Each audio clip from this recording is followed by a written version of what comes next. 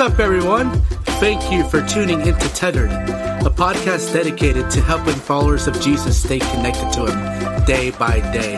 My prayer for this episode is that it would encourage you, challenge you, and propel you to abide more deeply in Jesus.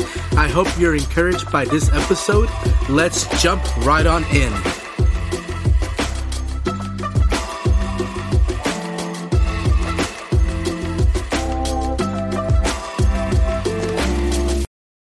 What's up, everyone? Once again, this is your host, Joey Morales. I really appreciate you listening to episodes here on Tethered. If you've been impacted in any way by these episodes, please subscribe to the podcast to keep up to date on when episodes drop, and please share with your friends and family on social media however you share things. I would really appreciate it. For this episode, I'm going to have a conversation with my friend from Paradigm named Nic Peerson about one's testimony, why it matters, and how it helps one stay tethered to Jesus. Nic is 24 years old. He was born and raised in Lee Summit, Missouri. His favorite thing to do is to help people understand who Jesus is and walk them through discipleship. He works at and attends Abundant Life Church, a church in the greater Kansas City area, and spends most of his time there helping out with ministry. I am excited to have Nic on the podcast to chat about why reminding yourself of your testimony is important for your life, to share with others about the hope that is found in Christ alone, and to help you stay tethered to Jesus as a result. Without further ado, here's the conversation I had with Nic.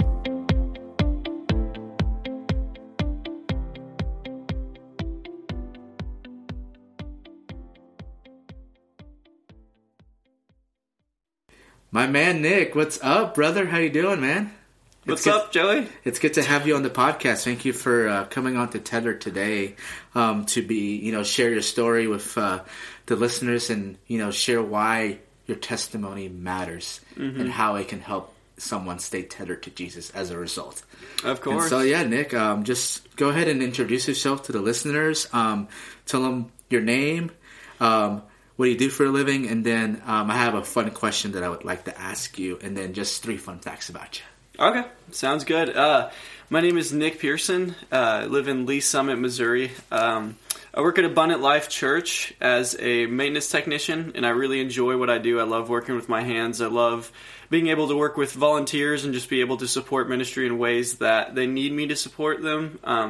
Kind of enjoy being someone that's behind the scenes and just being able to see how much work really goes into our church and just be able to help and I really enjoy making music. I enjoy discipling others. I mostly enjoy just doing ministry in general. It's strange, like when God really, sets your heart on fire for Him. It's like the thing that I really enjoy the most is just being able to help other people understand how much we're all loved and just how much God wants to have a relationship with us. Yeah, that's awesome, bro. Thanks for sharing that. I have a fun question here for you that I came up with pretty much on the spot. Usually I have it written down ahead of time, but for you, since as we're recording this, it's almost Christmas, and so are you an eggnog guy or a hot chocolate guy? Oh man, that's a hard question. I'd probably say eggnog though, even though that probably ruffled some feathers, but I'm just being honest with you. I love ice cream, and eggnog reminds me a lot of just drinking ice cream. Oh, that's hilarious. Yeah, I'm more of a hot chocolate type of guy. I mean, I just can't do eggnog. I mean, I always have this reflex in my throat whenever I drink eggnog because I do not like the taste of it, but that's just my personal opinion. With a name like eggnog, I can't blame you. Yeah. So hot chocolate it is for me, but I'm glad you like eggnog though. That's awesome. And then just some 3 fun facts about you. Yeah. So let me think. It's hard to come up with that.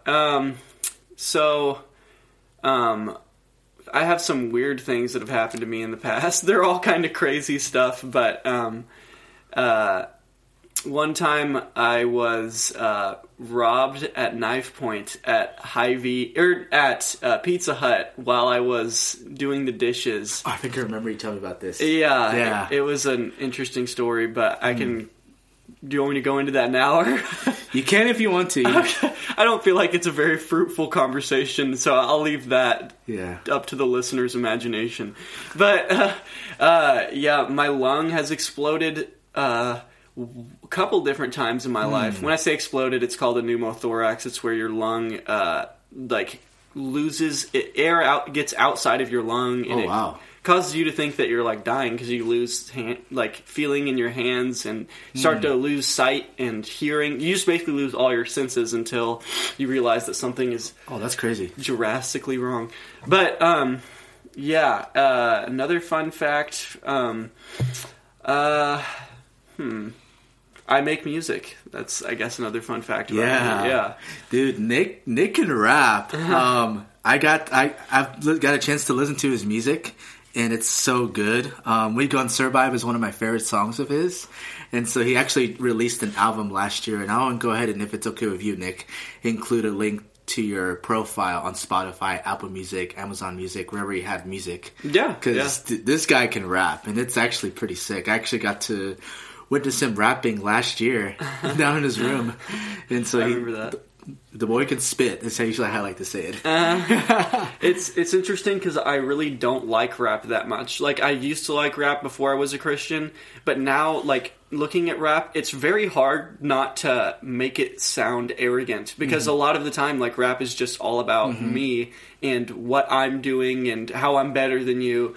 So, yeah, it's interesting. I enjoy making it, but I really hardly ever listen to rap. Even when I do listen to rap, it's not like secular rap, but sometimes it just puts me in too aggressive of a mind state, to be honest with you. But he goes by Diakonos, which is an awesome name. It means servant in Greek. It actually means the lowest type of servant in Greek. So I figured that was a pretty good name to for sure, weigh out the pride that comes with rap. Yeah, for sure. Well, thank you, Nic, for sharing all that about you. I'm really glad, again, for you taking time out of your busy schedule to meet with me for, interviewing for Tethered. And I'm excited to hear about what you have to share about your story, things like that. So, but I'm going to go ahead and get this started. So, what exactly is a testimony? And so I want to take time to explain that to you, dear listener. And so, what is a testimony and why does it matter? And so, a testimony is essentially an open declaration or profession, an open acknowledgement, or a public profession, according to both Dictionary.com and the Merriam-Webster Dictionary. And so every person that followed Jesus has a testimony or open declaration of what God has done in their lives. Another way to say this is a story. And so, back to the Merriam-Webster Dictionary, it defines a testimony also as the first-hand authentication of a fact, which means that one had personal experiences that they had before coming to know the person of Jesus Christ, how they encountered Jesus Christ, and what has happened as a result of encountering Jesus. And so, essentially, a testimony is an attesting to the work Jesus has done in the life of a real person based on real experiences in encountering the real person of Jesus Christ that has led them to experience true, abundant life because of the gospel message. And so, dear listener, what God has done in your life is your story to tell about the greatness of God by the mercy and grace He demonstrated to you while you were a sinner. Christ died for you, and this is how He shows His love. And that itself is a wonderful story. And so, Nic, I'm really, again, glad to have you. Because I've heard your story before, and I just am always floored every time I hear it. And so maybe for the listener listening to this, they may be going through some despair or just really wrestling with things, and they want to hear somebody that may have something similar. So, what was your life like before encountering Jesus Christ? My life was pretty dang bad before I was a Christian. I was really filled with just, I mean, like Joey said, I was filled with despair. Like, I was extremely depressed. I remember like defining to people like what the difference between depression and despair was. And it's like, there's deep depression and then there's like despair of living, where you just like are extremely suicidal and you have like a craving to die. And that pretty much was like what every day looked for me for like about 7 years before I came to Christ. Oh, wow. That's crazy. Yeah. What caused you to surrender your life fully to Jesus? I was raised in a Christian family. I was raised in a very a denomination that I don't fully agree with, but I obviously, like, I genuinely believe there's saved people in that denomination. But kind of a denomination where rules were put above love. And don't get me wrong, like, rules are extremely important. God gave us the Old Testament for a reason. But, the whole law is summed up in these two laws: love the Lord with all your heart, mind, soul, and strength, and love others as yourself. But what caused me to come to Christ was just coming to an extreme level of brokenness and just tasting what the world had to see, and seeing that after I had tried everything, nothing seemed to work. So, once I tried Jesus, everything changed. Yeah, for sure. And what was the thing that you were, like, trying to fulfill yourself with before meeting Jesus? Mm-hmm. So, when I was young, I was really obsessed with rap music. I remember literally just, like, idolizing Lil Wayne when I was, like, 12 and 13. And I just thought that, smoking weed... So I pursued, like, drugs, money, and women for the main things. And I thought that that was what created contentment in life. And that's what I tried to chase after. And if you've ever spoken to an addict before, which I am an addict, like, most addicts will tell you that it is a genetic thing, and addiction runs in my family, and I can tell you for certain that it is a genetic thing. Like, it may sound weird me saying that, but, like, once an addict gets a taste of a little bit of freedom, whether that be worldly freedom or Jesus, in my instance, like, they just want more and more and more. Mm-hmm. So, yeah, but I forgot what the question even was. But no, you're good. I was asking you, like, what was it, the things that, you were struggling with as far as, like, before you became a believer? Mm-hmm. And so... Yeah. I struggled with suicide attempts, suicidal thoughts, just extreme brokenness, loneliness, depression, like I said, despair. I hated my life. I thought life was just bad. Like, I didn't think my life was uniquely bad. I just thought life was bad. Mm-hmm. And I did not see any hope at all for a long time. Yeah. And yeah, so what led you to finally, like, come to grips with, Jesus being the Lord of your life? Like I said, extreme brokenness and deliverance. Because when I became a Christian, I was, like, it sounds weird and a lot of people may not believe me when I say this, but, like, when I became a Christian, you hear about people, like, becoming born again overnight, and that's, of course, like, I had a ton of baggage that I had to get over, but I genuinely was in a lot of ways born again overnight. And when I said the prayer and I put my faith in Jesus, things changed literally overnight for me. And I woke up the next day and I knew that something was different. And that was what got me spurred on to really understand what the Bible had to say and how I was supposed to live my life, and how Jesus is supposed to be the cornerstone and the pinnacle of everything that we do. Yeah, for sure. You had that Luke 15 moment where you were the younger son, and you had that, like, came to your senses type of mentality, like you were eating with the pigs in the pod, and you recognized, like, man, what am I doing with my life? Like, where did I put myself in? Yes. You came to this place of absolute brokenness where you recognize, like, hey, I can be fed better from my father, just put myself as a servant. Mm-hmm. And then he goes back home and encounters his father, and what does his father do? He runs to his son, embraces him. Which, if you guys know your Bible, in that culture, you don't run. Yeah. Yeah. And so like the father is literally running towards his son and embracing him, kissing him, and throws him a wonderful feast. It's one of my favorite passages in the entire Bible. Is the parable of the prodigal son. So you were essentially a prodigal son that has been redeemed by the father, and he embracing you, clinging to you, because you understood that he still loves you, no matter if you go astray. That's awesome, bro. Yeah, and just recognizing how much forgiveness there is and just the patience of God has just helped me to be able to implement that in my own life, because if God was so patient with me, I need to be patient with other people. For sure. Yeah, man. Thanks for sharing your story, man. That's encouraging. It's always wonderful to hear your story, because it just reminds me, like, God can truly save anyone. And it's easy to forget that, like, there are people out there that feel like they don't have any sort of hope to come to Christ, but Christ welcomes anyone into his fold.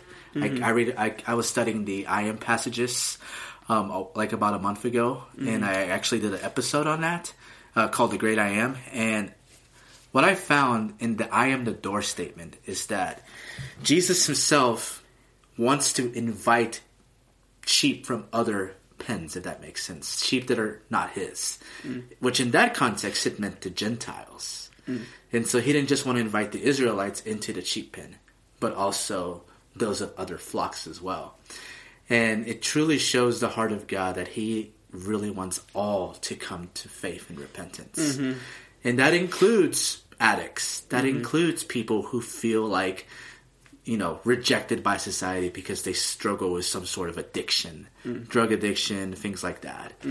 They feel like they're not good enough. But Jesus is right there, ready to embrace him, ready to save him. All they need to do is come to repentance, but also understand that God loves them. Yeah, I like to say if we really understood how much God really loves us, we would live completely differently. I mean, I'm speaking for myself even today. Like, if I could really get just a glimpse of how much he really loved us, like, I would even live differently than I am today. Like, I would, like anyone would. It's not exclusively to me, but like, man, especially to the lost person, if they can just begin to understand like the amount of love that God has, and breaking the stigma of religion and just understanding that, like, it's grace. And I didn't even understand that until I became a Christian. Like, I remember when I became a Christian at my church at Paradigm, our young adults ministry, a guy named Micah shared the gospel with me, and it was just so clear. Like, it just makes so much sense, I had never heard that you couldn't earn your salvation. I had never heard that before. Even though I'd been in church for 18 years, I might have heard it, but it went on deaf ears. But like, once I heard that, it just made so much sense in understanding, like, if God really is good, then our works really are bad. Yeah. Like, or they're not bad. Our good works really are like filthy rags in comparison. Yeah, it only makes sense. Yeah, exactly. Yeah, that's awesome, man, that you said that, because the gospel itself, it's a, very offensive message. Like, we have to admit that we're sinners before a holy, righteous God, and that we are deserving of his wrath, but his grace and mercy that he extends to us in his Son and through his Son.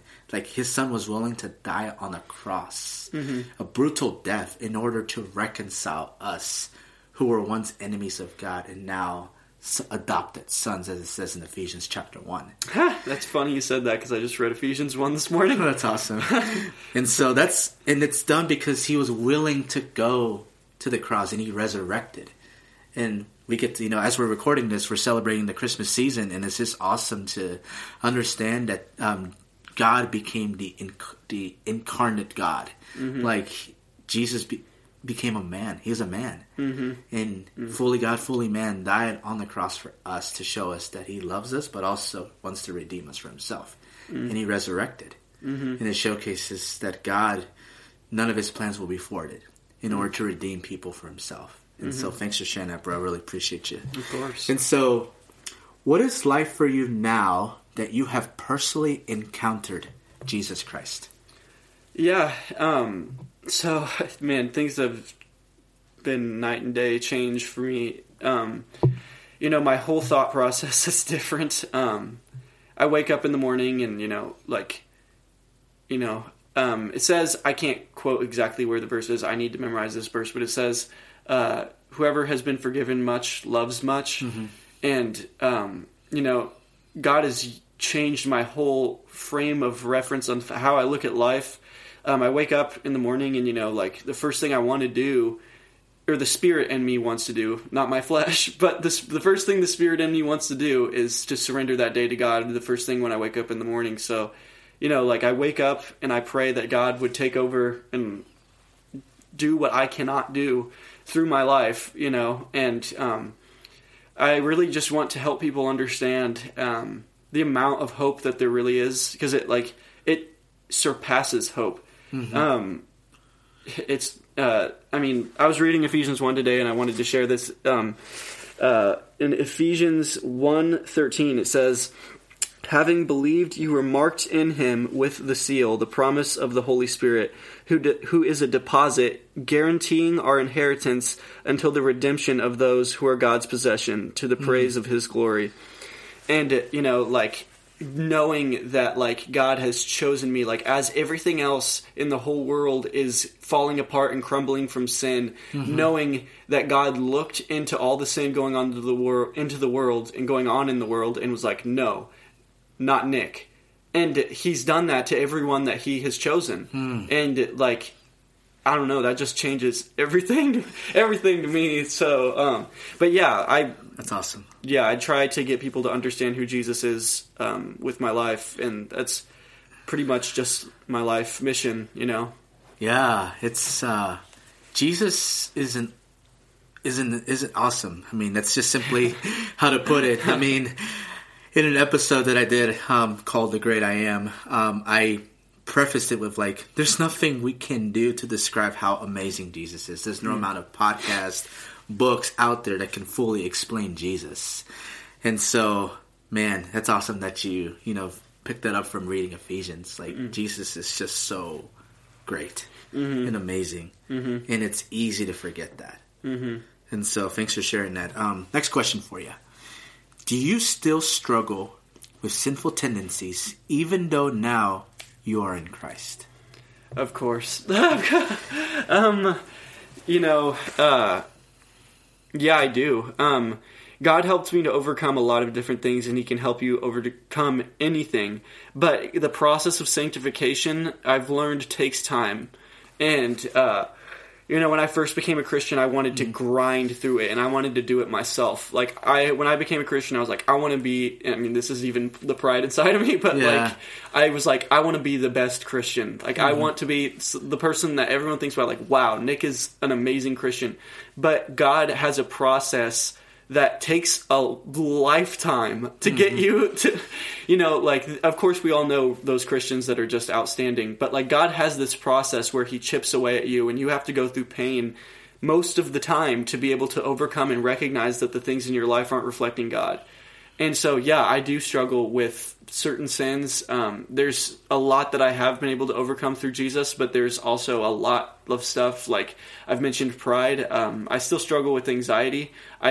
God instantly delivered me from depression literally overnight. I have not struggled with depression since I gave my life to Christ, but it doesn't mean that life isn't still a struggle. Life is a struggle for everyone down here. Oh, dude, 100%.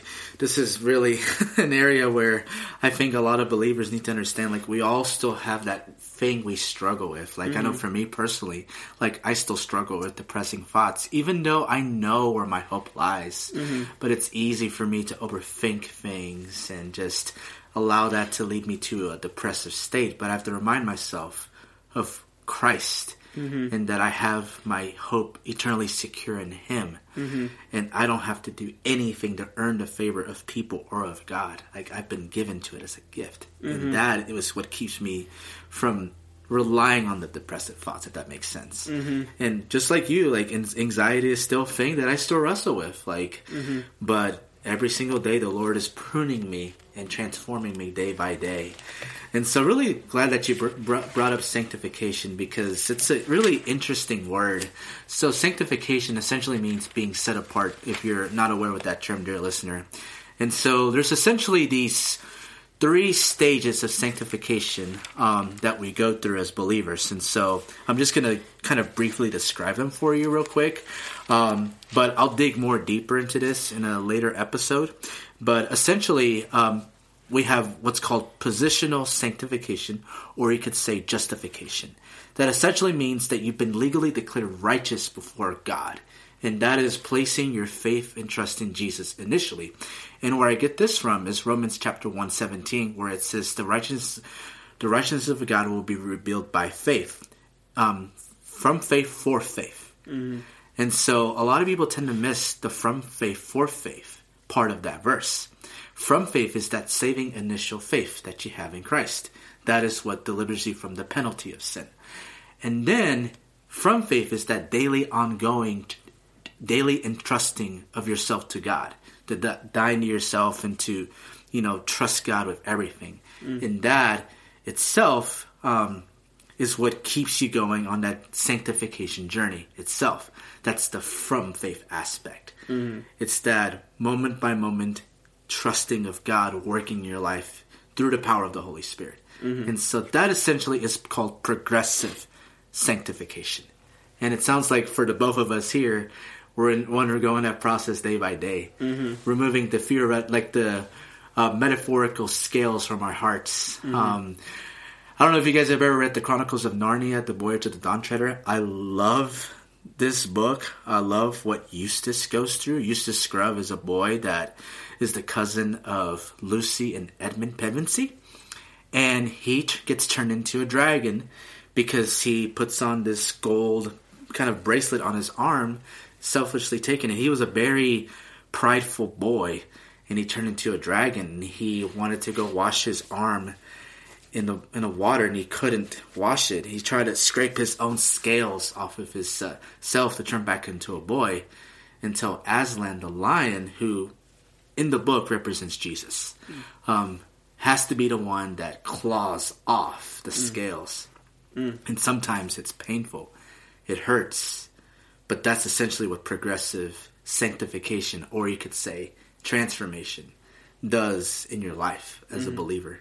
Yeah. And so, dear listener, hold on to Jesus. Hold fast to your confession, as it says in Hebrews chapter 4.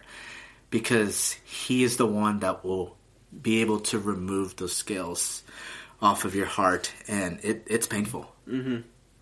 Yeah, it is painful, but it's the way to life. Like, I think Joey would definitely agree. Like, even though that, like, life is painful, I wouldn't want to live it any other way. Yes. And that's why, like, the Spirit inside of us chooses to continue to go through the processes of sanctification and continue to pray to God that he would sanctify us. Mm-hmm. And, one thing that I kind of have been recognizing recently is that, like, I can consistently pray for God to help me with certain areas of my life specifically, like whether that be, overcoming anxiety or whatever it is. But it really boils down to how much faith has God blessed you with, in my opinion. Because it's like, the more faith that God blesses you with, the more that you'll believe that his word is true. Yeah. And, so when I pray now, it's like, of course I pray about the specific things, but ultimately it's like, Lord, please give me more faith. Please put me through what you need to put me through to understand that your way is better. And because, I want to live for God, and I want to, I want to be sanctified. Exactly, which leads to the final stage of sanctification, or you could say glorification. It's called final sanctification. And essentially that means is when you move on from this earth and you're face to face with Jesus, you are in that glorified state that we are all going to be in once we pass away, if we're in Christ, of course, being made perfect. And that's the process of sanctification, is being made more like Christ day by day. And so I just appreciate you sharing that word. I think it's important for all of us to be reminded that that's the pruning process that we have to go through in order to be like Christ. And sometimes it's hard, but it's worth it. So thanks for sharing that. Yeah, for sure. All right, next question I have for you. When you look back at your story, how does that help you stay tethered or abide in Jesus today? Understanding what brokenness is helps me to continue to pursue God, because I just was very broken before, and just recognizing that there's life in what the Spirit has to offer, and really just believing that has helped me to continue to stay close to Jesus and recognize my dependency for him, because I can look back and see, like, this is what happened when I didn't know my Messiah, and it was not pretty. So just knowing that is a huge help, and I'm thankful for anything that God had to put me through to get to this point. For sure. That's awesome. Dude, that's awesome. Alrighty, I have another question here for you that I think the listener might really benefit from. What would you say to the listener who may struggle with what you have struggled with, and how they can be assured that there is grace for them? So, in my life, I've done a lot of really bad stuff that just comes along with usually being an addict. Like, you tend to do bad stuff. But, like, you think about Scripture and, like, what God was willing to do, and how Jesus came and hung out with the prostitutes and the sinners. And, he said he didn't come for the healthy. He said he came for the people that need a doctor.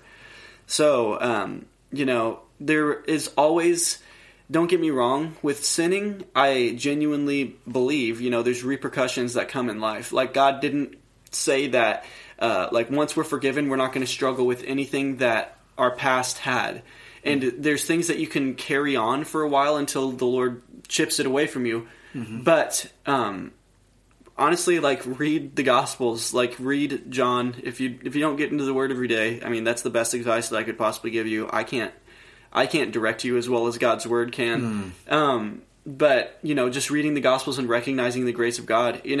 Jesus forgave the man on the cross at the last second, and who knows, it doesn't tell us what he did to be crucified, but as of, history shows that whoever typically, except Jesus, was crucified on a cross, typically they did something wrong. The disciples didn't either, who were crucified. But, Jesus forgave the man next to him at the last second. And that's the grace that God has. And through what we were talking about earlier, recognizing how much God loves us and how he yearns to forgive us. He recognizes, Jesus came down. It says in Hebrews that he literally can understand what we're going through. Yeah. He came down and was tempted in every way but had no sin. So God understands. I'm not saying that God understands sin, because he doesn't, but he does know what you're going through. He was a human. He was tempted, and there is abounding grace for anyone that turns their life to Jesus and recognizes that he's the Lord. That's awesome, bro. Thanks for sharing that. I love what you said about the Hebrews 4 passage there. Jesus himself was tempted like we were, yet without sin. So it says there, let us therefore draw near to the throne of grace so that we might receive help and find grace in time of need. And I just love that you shared that, because it's easy to forget that even if you've done the worst possible things, there is grace for you. And so, dear listener, there's hope. You can find hope in the person of Jesus. He is willing to forgive you if you come to him, broken and needy and heavy laden, weary and heavy laden, and it says he will give you rest. And so that's just something very important to share with you. So thanks for answering that question, man.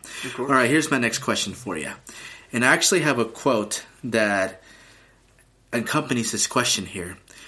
It says, what will you say to the listener who wishes they had your testimony?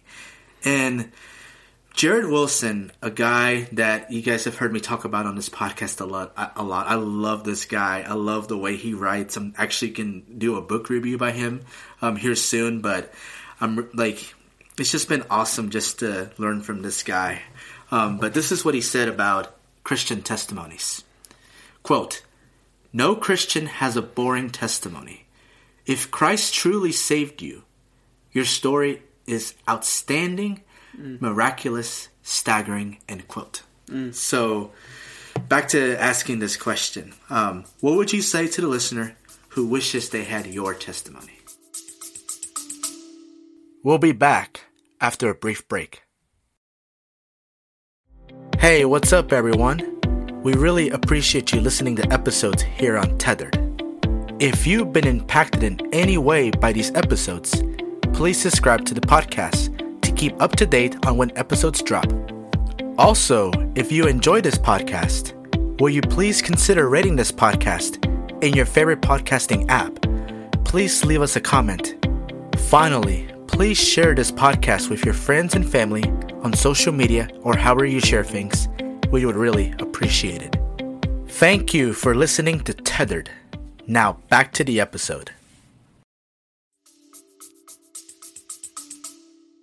Yeah, I've had a couple different people talk to me about this, but you got to recognize, like, God appreciates like law-abiding citizens, like, who abide by His law. So if you didn't have to go through a bunch of stuff to get to Christ, that does not mean that your testimony is worth any less than mine is. And you have to understand, like, God can use absolutely anything. There's so many people that haven't gone through what I've gone through that need Jesus, you know, and you can relate better to those people than I can. Mm-hmm. You know, it just goes back to, like, every part of the body is extremely valuable, whether you've gone through a hard trial in your life. I mean, we all do, but whether you've gone through addiction or what I've gone through or not, like, the eye cannot say to the hand that it doesn't need it. Like, every part of the body of Christ is needed, and God can develop whatever He wants to develop in you. So you don't have to go through something hard to really get the love of God radiating inside of you. Yeah, amen. Because, yeah, if you grew up in a home where your family was faithful in teaching you the scriptures and you didn't really struggle with what people like to say major sins or addictions, like, that's still God's grace on your life. Mm-hmm.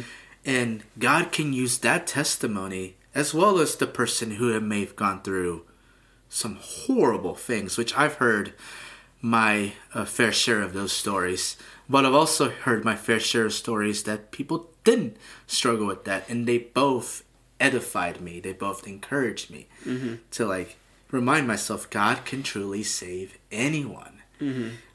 And anyone can come to Him. But at the same time, we have to recognize that we're all sinners. Like, God redeems sinners. Like, He doesn't redeem someone because they have a greater degree of sin than the other person. The fact of the matter is still the same.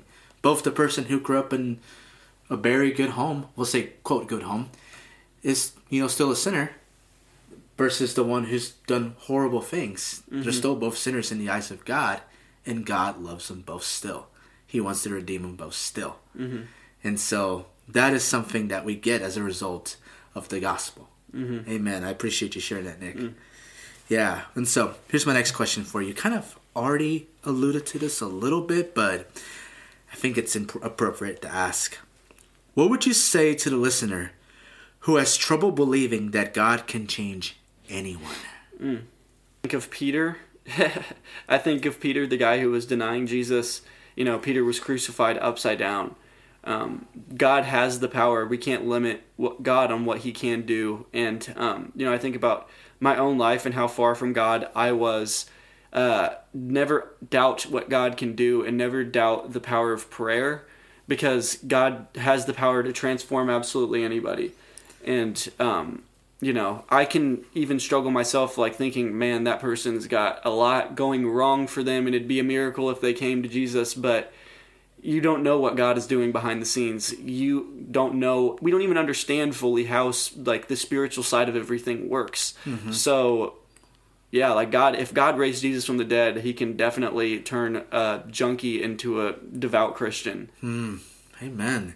It makes me think of the Apostle Paul's story. I mean, here's a guy who was persecuting Christians hardcore. Like, he was, you could say, quote, far from God, really. Yeah. Even though he thought he was being zealous for God. Mm-hmm. And Jesus had to literally, like, get into his life on the road to Damascus. And after that experience that Paul had with Jesus, it's like, wow, this guy is real.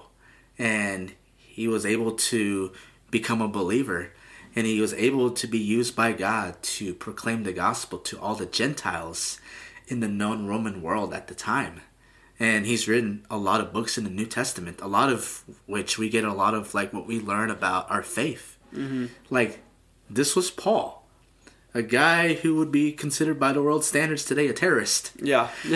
Like, God can change anyone. And God can use anyone for his purposes and glory to make his name known everywhere. Mm-hmm. Because that's how he works. Our God is a God that works in unexpected ways. He can save anyone, even like the worst of people, to reach the worst of people. Mm-hmm. And it's just amazing that it is by God in his grace and mercy that he even lets this happen. Mm-hmm. Like, sometimes I feel like I'm the worst person on the earth, but when really push comes to shove, like, we're all needing of grace and mercy from God, mm-hmm. day by day, moment by moment. And so I really appreciate you sharing that, man. Yeah. All right, so here's what we're going to do next. We're going to look at a case study from the book of John, which actually is a testimony itself. And so we're going to look at John chapter 9, and we're actually going to read verses 1 through 12 real quick. So I'll go ahead and read that for you, dear listeners. So I'm going to read it. So I'm reading from the ESV, or I like to say the extra spiritual version. But anyways, it says here, as he passed by, he, being Jesus, saw a man blind from birth. And his disciples asked him, Rabbi, who sinned, this man or his parents, that he was born blind? Jesus answered, it was not that this man sinned or his parents, but that the works of God might be displayed in him. We must work the works of him who sent me while it is day. Night is coming when no one can work. As long as I am in the world, I am the light of the world. Having said these things, he spit on the ground and made mud with the saliva. Then he anointed the man's eyes with the mud and said to him, go, wash in the pool of Siloam, which means sent. So he went and washed and came back seeing. The neighbors and those who had seen him before as a beggar were saying, is this not the man who used to sit and beg? Some said, it is he. Others said, no, but he is like him. He kept saying, I am the man. So they said to him, then how are your eyes opened? He answered, the man called Jesus made mud and anointed my eyes and said to me, go to Siloam and wash. And so I went and washed and received my sight. They said to him, where is he? He said, I don't know. And so what you see happening here is that the blind man encounters Jesus. Mm-hmm. Blind, has no idea who he is until Jesus literally makes mud and rubs this blind man's eyes, and the blind man just now sees. Mm-hmm. And so Jesus said the blind man's parents did not sin, neither did the blind man. But he said that the works of God must be displayed in him. And then Jesus also says he is the light of the world. So what we see happening here is Jesus is tying back to what he's going to do, back to his messianic purposes. This is a so-called sign, which in the book of John, anytime he performs a sign, it shows he is proving that he is the Messiah that was promised in the Old Testament. And so it's kind of interesting how this is all like right here in this section of John chapter 9. And so what would you say, Nick, the works of God were in your personal encounter with Jesus? Mm-hmm. The works of God in my personal encounter, I prayed. When I first came to Jesus, I had doubts. I did have a little bit of doubt, but, just like the man that said, like, Lord, I believe, help me with my unbelief. That was kind of the way that I came to Jesus. But I was willing to I took a step of faith and flushed my drugs and said that prayer pretty much. I was like, Lord, I'm doing this. Please help me to live for you and show me who you are. So I prayed consistently that God would strengthen my faith, and he consistently aligned me with people that showed me radical life change in their own lives. A quick story I'll share real quick. I met a guy at my old work who was an ex-Muslim that lived in, I believe it was Iraq. I might be wrong. But he grew up in Iraq as a Muslim, and when he was 13, he hitchhiked on the bottom of trains, on the bottom of semi-trucks over to Germany. Oh, wow. And when he was around 20-something years old, I don't know the exact age, but he was going about his business in Germany, and this street evangelist came up to him, and he was like, hey, he shared the gospel with him, and then at the very end, he's like, something is telling me that I should lay hands on you and pray. And he did, and the guy said, at that exact time, he felt like this intense love radiating through him, and he just immediately knew that he was worshiping the wrong God. And you can take stories like this with a grain of salt, but I looked into this guy's life, and I watched as he lived, and this man literally like spoke in Psalms. Like, he knew the Word of God better than almost anyone that I knew, and I knew that his life reflected that something miraculous happened to him. Yeah. So God really showed me a lot of different people that had just had radical life change, from Muslim to Christian, from alcoholic to Christian, and just hearing these stories over and over just really worked in my life. Yeah, for sure. That's awesome. Yeah. I know I can say the same thing for me. Like, getting a chance to meet the guy who led me to Christ, Joe, which, dear listener, you heard on the episode, we're in the sharing business. Just being at Wichita State University, meeting Joe, was not a plan that I had. That all happened by God's providence. And the fact that I was looking to reconnect with my Catholicism, and I found this guy literally handing out free Bibles in the Union, and I was able to get a Bible from him. All this was orchestrating my personal encounter with Jesus when Joe shared the gospel with me in 2010. Like, that just doesn't happen. Like, that had to be orchestrated by God. And so, like, God in that moment basically rubbed mud into my eyes and helped me see who he truly was for the first time. And sometimes that does happen in those radical life-changing experiences, which you shared about. And that's awesome, Nick, that you've encountered people like that. That their life has literally been changed by Jesus. Amen. Yeah. So God has just used other people's testimonies greatly in my life. All right, next question here.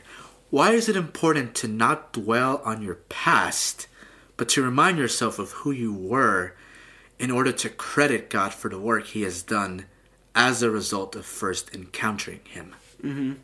So when I first became a Christian, I literally left every single person in my life except my parents. I was 100% alone, and then COVID hit, so I couldn't even go to church to make friends. And the devil was telling me a lot. He was like, "Hey, in your old life, you had lots of friends, and now you have no friends." And I was dwelling on it. And the way that the devil likes to work a lot is he tells us that our past was better. And we can often forget the brokenness that really was there. And we're just forgetful creatures, and we love to sin. So it's important to not glorify your sin in your mind and really remember the bad times and make it an effort to remember the bad times of your sin, because the way that our minds work is we just want to look at the good times. Yeah, and I think of a passage in Titus when you mention that, because it's so easy for us to forget what we were before we became like followers of Christ. And this is what it says in Titus chapter 3, verses 3 through 8, essentially. So this is what it says. For we ourselves were once foolish, disobedient, led astray, slaves to various passions and pleasures, passing our days in malice and envy, hated by others and hating one another. But when the goodness and loving kindness of God our Savior appeared, he saved us, not because of works done in us in righteousness, but according to his own mercy, by the washing of regeneration and renewal of the Holy Spirit, whom he poured out on us richly through Jesus Christ our Savior, so that being justified by his grace, we might become heirs according to the hope of eternal life. That's good. So that is something that our story helps us remember, like how kind, good God was to us, even though we were foolish, disobedient, slaves to our various passions, or you could say addictions and pleasures. And yet, God is, in his own mercy, saved us and is regenerating us day by day, moment by moment. And he did it because of his love and mercy. And it's hope. It's hope. And so I'm really glad that you shared that. Thank you. All right, so let's go ahead and read John chapter 9, 13 to 34. This passage continues, and so it's awesome what happens here next with the blind man. So it says, they brought him to the Pharisees, the man who had formerly been blind. Now it was a Sabbath day when Jesus made the mud and opened his eyes.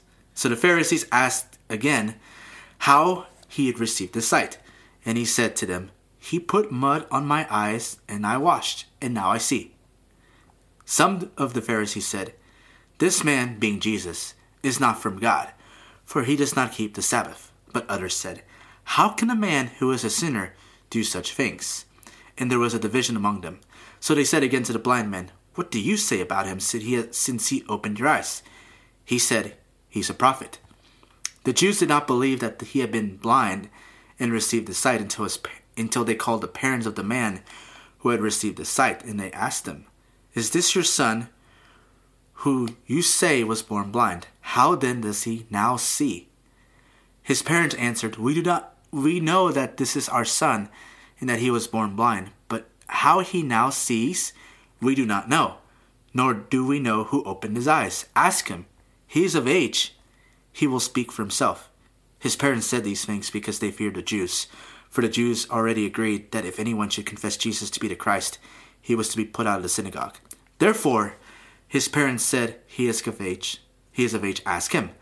So for the second time they called the man who had been born blind and said to him, "Give glory to God. We know this man, Jesus, is a sinner." He answered, "Whether he is a sinner, I do not know. One thing I do know is that though I was blind, now I see." They said to him, "What did he do to you? How did he open your eyes?" He answered them, "I have told you already, and you would not listen. Why do you want to hear it again? Do you also want to become his disciples?" And they reviled him, saying, "You are his disciple, but we are disciples of Moses. We know that God has spoken to Moses. But as for this man, we do not know where he comes from." The man answered, "Why, this is an amazing thing.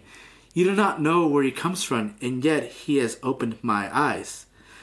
And it says, "We do not know that God listens to sinners, but if anyone is a worshiper of God and does his will, God listens to him. Never since the world began has it been heard that anyone opened the eyes of a man born blind. If this man were not from God, he could do nothing." And they answered him, "You were born in utter sin, and you would teach us?" And they cast him out. So I know that was a long section, but it's important for us to know what's going on here. So essentially what the blind man is doing, he is testifying about Jesus to the Sanhedrin. Like, hey, this is what Jesus did for me. And they rejected. And so the formerly blind man was able to testify to the Pharisees about the work that Jesus did in his life. He had the boldness to speak about the person, Jesus, in front of Israel's religious leaders. So Nick, have you been able to share your story with others as a result of your encounter with Jesus?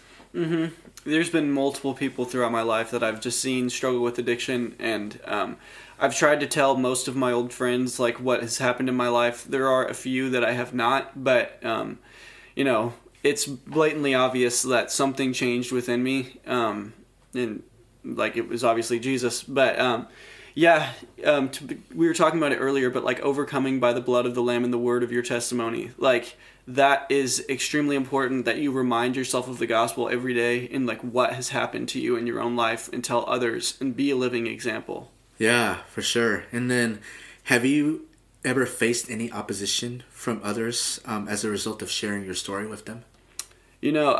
Just extreme doubt. I've been blessed to not have to put up with like extreme persecution or anything.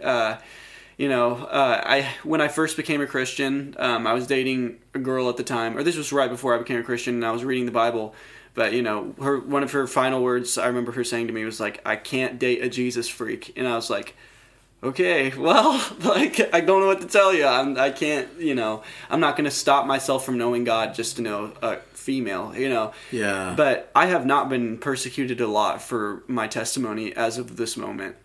Yeah, I mean, but still, you probably, were rejected by friends, and, you weren't cast out of a synagogue, but essentially, you felt like you were, because, man, these are people that I loved, and now, they don't want to be around me because now I'm a quote-unquote Jesus freak. Yeah.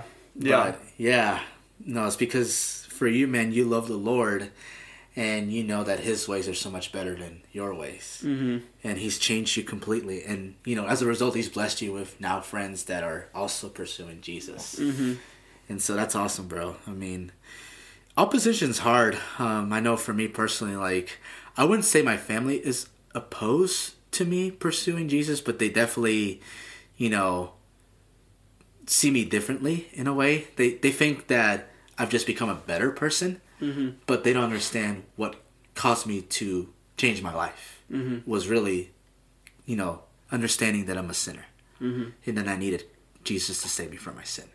And that's the aspect that makes it kind of hard to, share with my family because, or they don't get it, I should say. And it's just like, man, I want you guys to know I've been saved. I'm now free in Christ. And yet it's hard. Yeah, one thing I'll say to you is I just was listening to a guy's story the other day who became a Christian, and he was the only one in his family that was a Christian. And he was just telling me it literally took I think he said 24 years for his family to come around. Yeah. But you don't know what God's doing behind the scenes like we were talking about earlier. Yeah, I appreciate that, Nick. Thank you. And for dear listener, if you struggle with that too, you're not alone. I get that. And so, thanks for answering it, Nick. So here's my next question for you. What would you say to the listener who may be struggling with sharing their story because they fear opposition? We have to recognize as Christians that growth typically comes through challenging times, and growth comes also, God, I can't remember where it says. I need to memorize these verses that I'm quoting, but I can't remember where it's from. But it says, the eyes of the Lord are looking to and fro across the earth for those who are fully surrendered to Him. And so when you start to take steps of faith, like Abraham did, going and almost sacrificing Isaac, God will empower you. So you have to be willing to take steps of faith, and that means sharing your testimony with those who might not agree with you. That's part of being a Christian when you read the New Testament. It's all of the disciples were, or not all of them except John, but almost all the disciples were killed and persecuted for sharing their faith and telling the world what they knew about the Messiah. Yeah. I mean, I think of Stephen, one of my favorite characters in the Bible. I mean, he was so bold to preach to the Israel leaders. And, he was willing to die because he really cared about their soul. And he died a brutal death by being stoned to death. But yet in that last moment, he looked up and he, Jesus, forgive them for they not know what they do. Kind of similar language to what Jesus did when he was being crucified. And so it's just, dear listener, just share your story.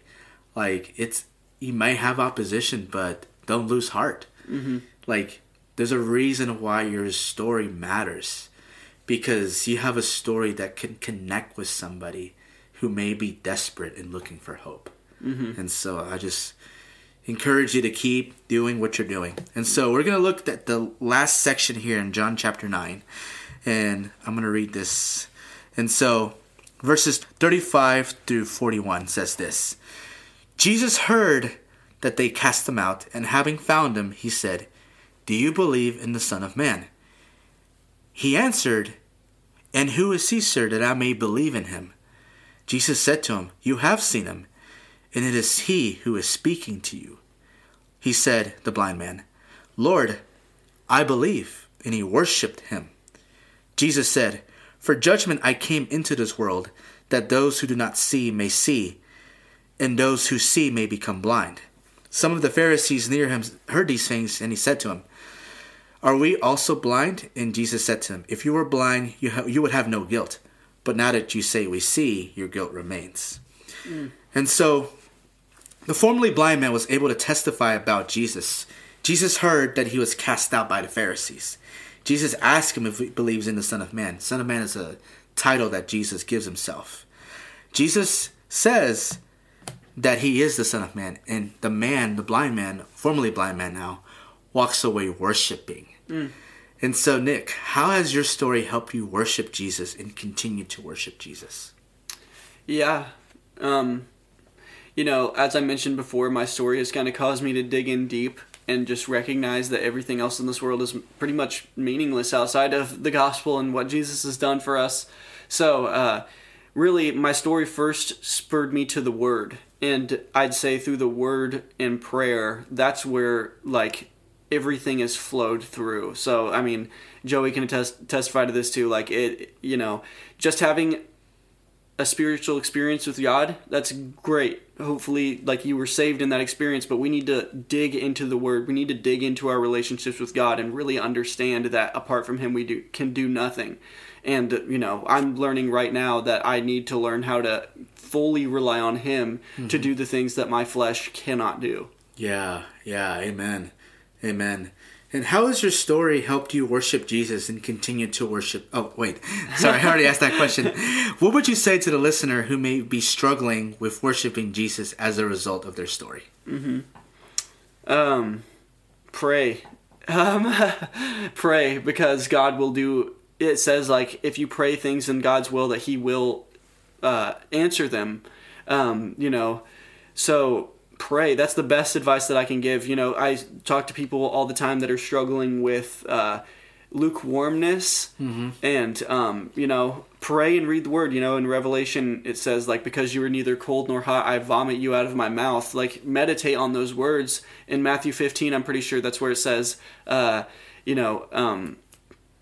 people will come to me on that day saying, Lord, Lord, didn't we do all these incredible things in your name? It's about, but God said, get away from me, you evildoers, I never knew you. It's about knowing God, and God will do the work. There's nothing that we can do besides reading His Word and praying that's going to, like, bring us closer to Him through our fleshly, like, works. It's God. Yeah, amen. Amen. And if you guys remember listening to the episode Worthy is Jesus with my friend Martin Maharas, one of the things that we touched about is seeing Jesus as valuable. Like, do you see God as valuable in your life? It's easy for us to worship anything because we see those things as valuable. My question to you, dear listener, is what will it take for you to see Jesus as valuable? And so sometimes He may have to do pruning in your life to show that He alone is enough. And I know for me in my personal story, there's been times in my life where God had to allow things to happen in my own life to show me this isn't the way. I am the way, the truth, and the life. I'm far better. And so I walk away worshiping Jesus even more. And so and sometimes that's why we have to go through trials and tribulations in order to show us, like, yeah, Jesus Himself is enough. He is valuable. And so, thanks for sharing that, Nick. I really appreciate it. So, here's my next question for you. Is it hard at times to recall the work God has done in your life? Yeah, sometimes, like I said before, it's easy to forget, There's certain sins that I was really able to overcome when I first became a Christian. Like, it was just easy because I knew that there wasn't life there. Because I had done it for so long and I'd been broken over it and nothing came out of it. But now that I've been a Christian for 3 years, I struggle a little bit more with those sins because I've been away from it and I can be forgetful of the fact that there was not life in those sins. So that's what I was talking about earlier. Like, it is healthy to reflect on where you were before Jesus and remember that in your daily walk. Amen. Thanks for sharing that, Nick. Yeah. I really appreciate you answering these questions as we looked into John chapter 9. I mean, just to summarize, like, dear listener, if you get a chance to study John chapter 9, I would say that is a key passage which helps you understand the importance of your story. Because in this story, we see that, 1, the blind man encountered Jesus. 2, he testified about the works Jesus did in his life. And 3, he walked away worshiping Jesus because he now can see. And so I actually titled this episode, Now I See, because you've come to, see your life differently.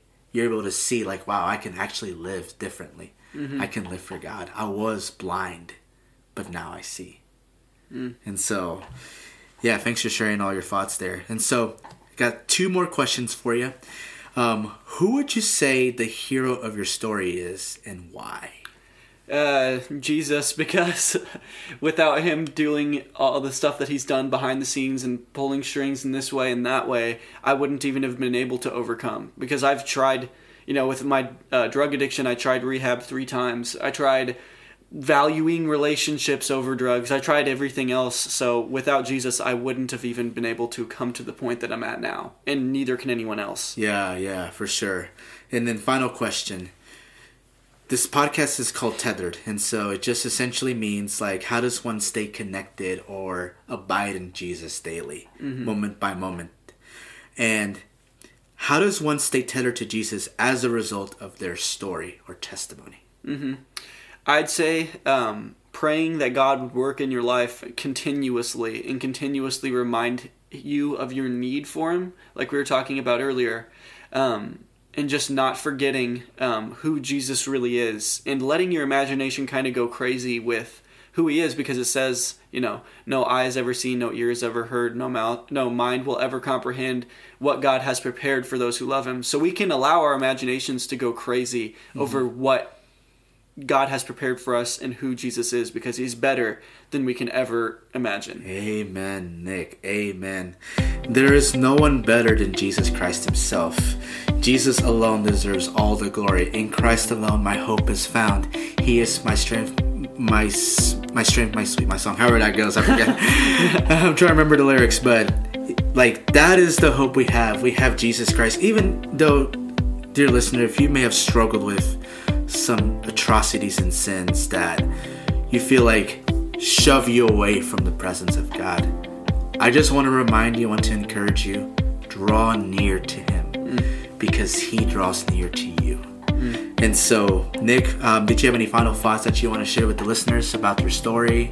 I'd just say, like, guys, never forget, like, we don't just have hope. Like, there's more than hope in Jesus. Like, I'm the living testimony, so is Joey. As the world gets worse, just know that eternity is far better, and we can always look forward to being with God. Yeah, amen. So thank you again, Nick, for coming on to the podcast.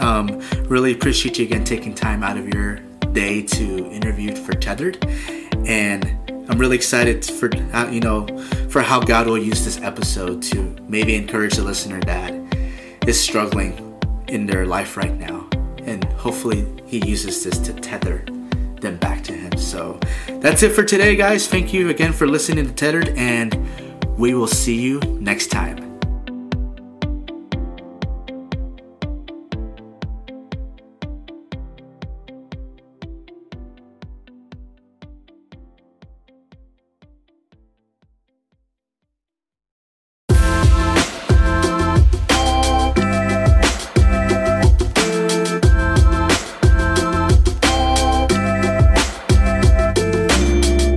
Thank you for listening to Tethered. If you enjoyed this episode, please share it with your friends and family. Please also tap the subscribe button to receive notifications when new episodes are published. You can also follow Tethered on Instagram by clicking on the link in the episode notes. Hope this episode has encouraged you, built you up, and blessed you. To God be the glory. See you next time. God bless.